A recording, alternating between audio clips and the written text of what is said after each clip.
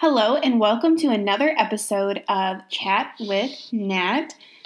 I don't know. I feel like that it's so hard to podcast every week because I feel like I have every intention to, and then just sitting down and doing it, I just forget, and then Friday comes and it's like, boom, I didn't do it. So, life update is last week I was on my menstrual cycle, and it always makes me very irritated and tired and cranky and, of course, overly emotional. So I'm done with that, and so I'm kind of like on the uphill and just keeping things very positive. I also have confirmed that I am going to be working from home now. It's going to be part-time, and I am a virtual medical scribe. I filled out my paperwork and everything, and yesterday I had to go and fill out my I-9 form to prove that I am a U.S. citizen and get who is that? Notary, a specific notary to do it. I had to call and wait for her and all this other stuff because I guess the UPS people aren't strong enough. Their notary isn't. I don't know. That's what they told me. I don't necessarily believe that, but whatever. Everything turned out pretty okay. So I will be starting this upcoming Monday. And I'm not going to lie, is that I am very, very nervous because I feel like at my last job experience, I think that time management was a huge deal in stress. But at the same time, I feel like it wasn't, because I think that the people that I worked with made it really, really, really hard to enjoy it. And I think that there wasn't any flexibility. And it's hard because, we all have days where we don't want to get up and do our job or go to work. But the people that you work with can make the time go by fast and fun. And, and that's how I've generally felt at every other job. But this time it didn't. It felt like kind of walking into the lion's den the whole entire time. And instead of them making it go by faster, the people that I worked with made it go by slower. And so I think that I honestly feel like I have PTSD about it. I feel like I had such a bad experience with that. I'm scared to even work at all because I'm like, what if I get into something that's so, so awful and I have to quit again, or I have to, feel this way, and I'm not a quitter. And so that experience really opened up my eyes, and these past 2 days, today and yesterday, have been really hard. Valentine's Day, my grandmother, my grandma on my dad's side, her brother had passed away, and it was really sad. And so I feel bad because I obviously can't make the trip there. And, my dad, he isn't a very good support person. He's not very emotional. I've never really talked about this before, but I think that he is on the spectrum. My brother has autism, and he is on the spectrum. And I think that my dad is on the spectrum also. Now, taking a step back and looking at his characteristics and how I grew up and all this, I think that he is on the spectrum, and I think that nobody caught it. And so, it's really hard for him. He's not very emotional. And, growing up, I always thought that, why don't I have the relationship with my dad like other people have with their dads? People say girl dads are the best, but I never had that experience. I don't think my dad ever kissed me on the cheek. He very rarely told me that he loved me. Hugging was very, very, very rare. And it's just, I don't know. We never spent quality time together. He was always socially awkward. I never really hung out with my dad one-on-one unless it was doing something that required a task to be completed. So, fixing things, helping him fix things and stuff like that. Like a man's man job, I was out there, doing everything with him, loading hay, whatever. That was one experience. I didn't do that very often, but fixing trucks because he owned his own trucking business and stuff like that. So it wasn't I'm going to take you out to dinner. And, I'm going to, he never showed me what a romantic relationship looked like. And I think that that also has a lot to do with like the fact of like what I looked for in a relationship, because my parents were never romantic. I don't think my dad ever bought my mom flowers. And so for me, their relationship was based on money. So money made both of them happy. And I think that that's what I looked for in relationships. As long as somebody could put food on the table and they made money, then that was good enough. And I think that was hard to get out and learn as a young adult, and kind of like have to figure out what I wanted in a relationship, because obviously money is not what I wanted. So I hate to backtrack a little bit. And so I feel bad for my grandma. I wish I could be there, but I went ahead and sent some flowers over. I feel bad. She doesn't have anybody. She's been a widow for like 8 years now. And her and my mom don't get along. They don't speak. I don't even know, I haven't spoken to my mom in 3 years. I don't know what's going on with her, nothing. I don't speak to my dad either, just because my mom had blocked my number from calling him. And the last time that we had spoke, it kind of got a little hefty, because I think that he pulls the curtain over my mom's actions, and I wish that he would stand up for me more. But, that's all hearsay, and we're not going to talk about that today. But I do want to talk about something that is kind of triggering for other people. So if you are triggered by this, and I am in no case or scenario the perfect person to discuss this. I have no understanding. I just know what happened to me in my life experience. So if you are triggered by addiction, I would probably be gone now. So I want to talk about silent addiction. And I feel very weird talking about this, but I think growing up, I had never experienced people, drug addicts, alcoholism, addiction in general. I know that there can be many other things that you are addicted to, but I have never, the stereotype of that I never experienced, because I grew up, my dad never smoked or drank. My mom never smoked cigarettes, and she very rarely drank. So for me, I was like, we're in the clear, they're not drinking or doing hardcore drugs. So to me, we were the cookie cutter family. But that was vastly inappropriate to think, because now that I look back on everything, my mom was, and I don't know if she still is, but I assume that she is addicted to prescription pain pills, and also stuff like Xanax and stuff like that. I don't specifically know what those types of drugs are called. I just know what my experience is. And I remember just so many things. I feel like that it's hard for me to differentiate. Like, I was talking to my therapist about it, and it was hard for me because the first realization I had was that, my husband, he had to leave for 3 weeks because he had to go to SEER, which is military training. And I had picked him up late at the airport, and he said, "Oh, another guy needs a ride back to base. I know him." And I was like, "Yeah, I'll give both of you a ride." So I picked up my husband, and the other gentleman was there, and he said, "Yeah, my sister, she's really bad into drugs and stuff like that." And, all that.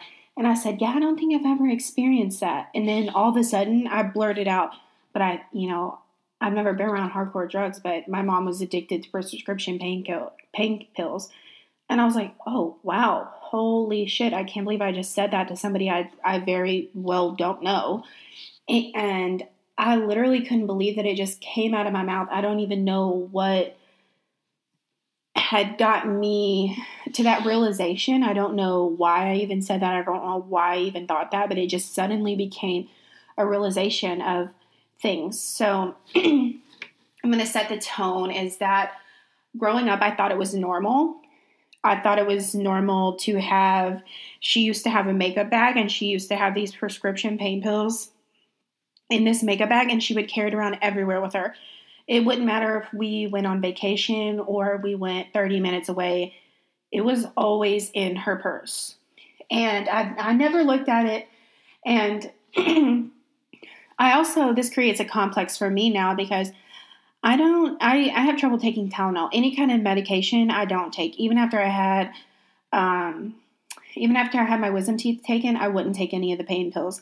After my daughter, I took maybe a couple Midols or whatever. I did get an epidural though, but it created a complex for me because I like everything to be natural and I don't like to take medicine even for a headache unless it's really, really bad. And I couldn't figure out why. And it was because of this. So, I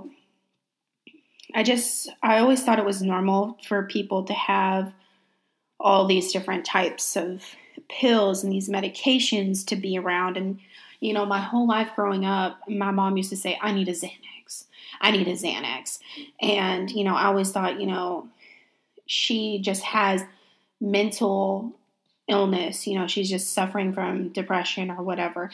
But as I think more about it, I can pinpoint the things that I see wrong. So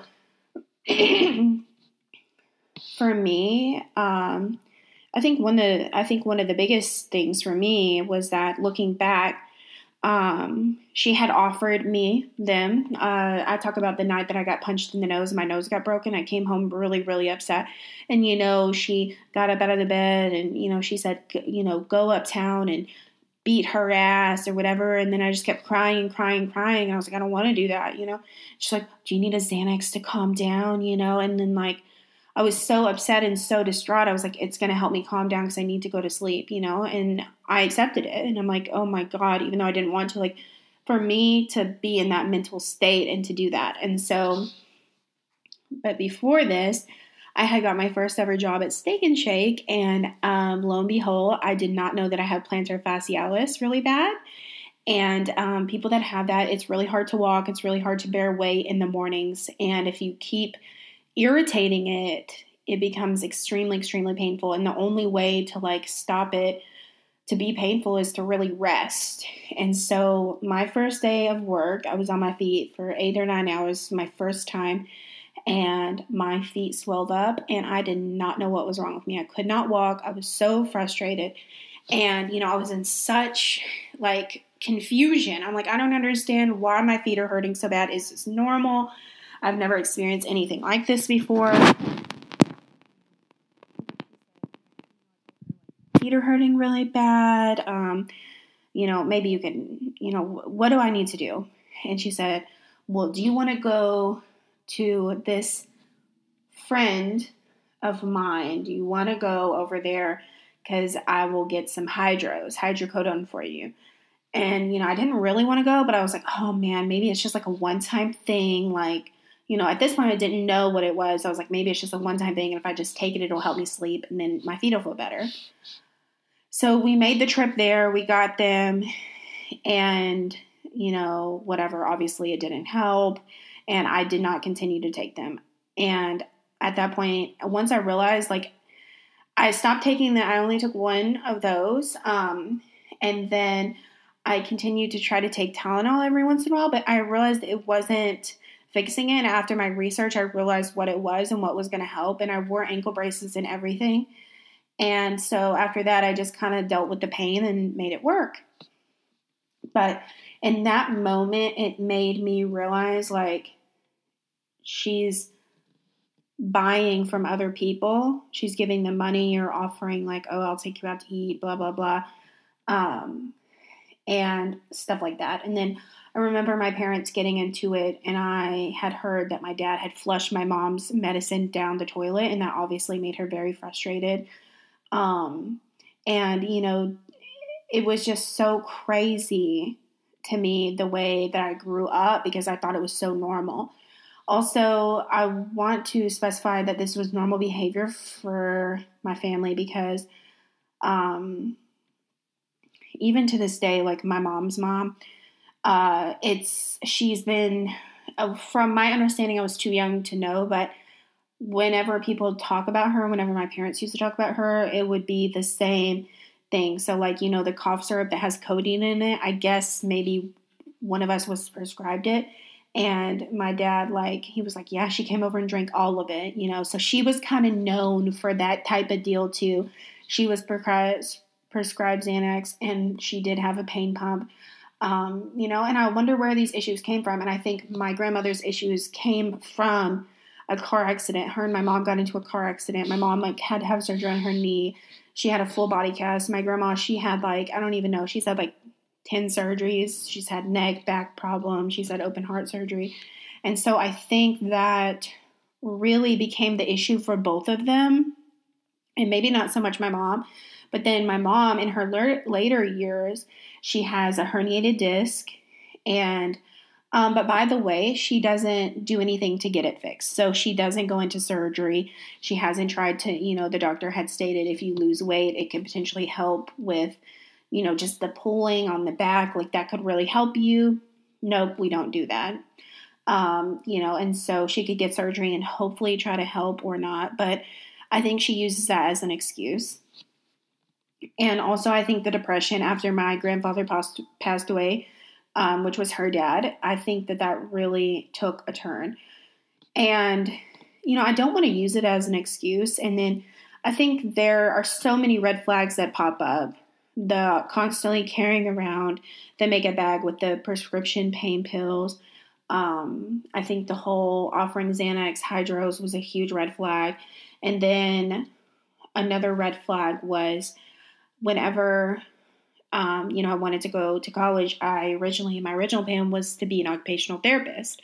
And my mom said, well, you need to be a doctor or whatever so that we can have a script book so that you can write me scripts. And it's ding, ding, ding, red flag, waving it all around.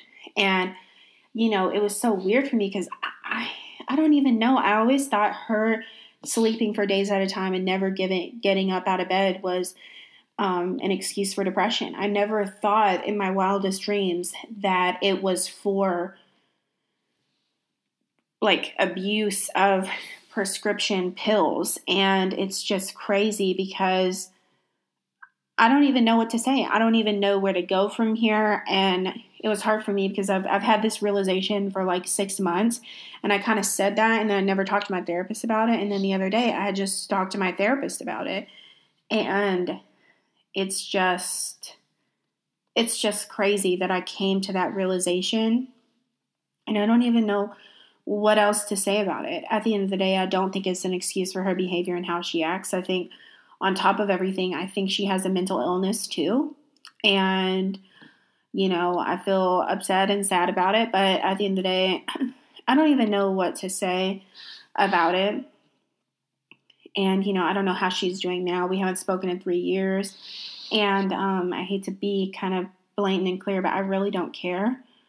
So, I want people to know that, I guess I thought because you don't look like the so I grew up very naive, I thought I did. If they don't look stereotypical, their face is sunken in, they have sores all over them, they still have their teeth, you look relatively normal, then you couldn't possibly have an addiction.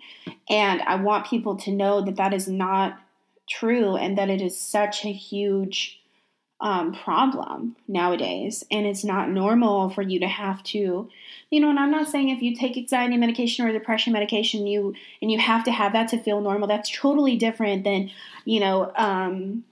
popping a Xanax, more than you're supposed to, running out of your prescription more than you're supposed to every single time. You're blatantly abusing it. Obviously, if you're staying in bed for 4 days and not getting up and you're sleeping, obviously that's not normal behavior. So we need to try to figure that.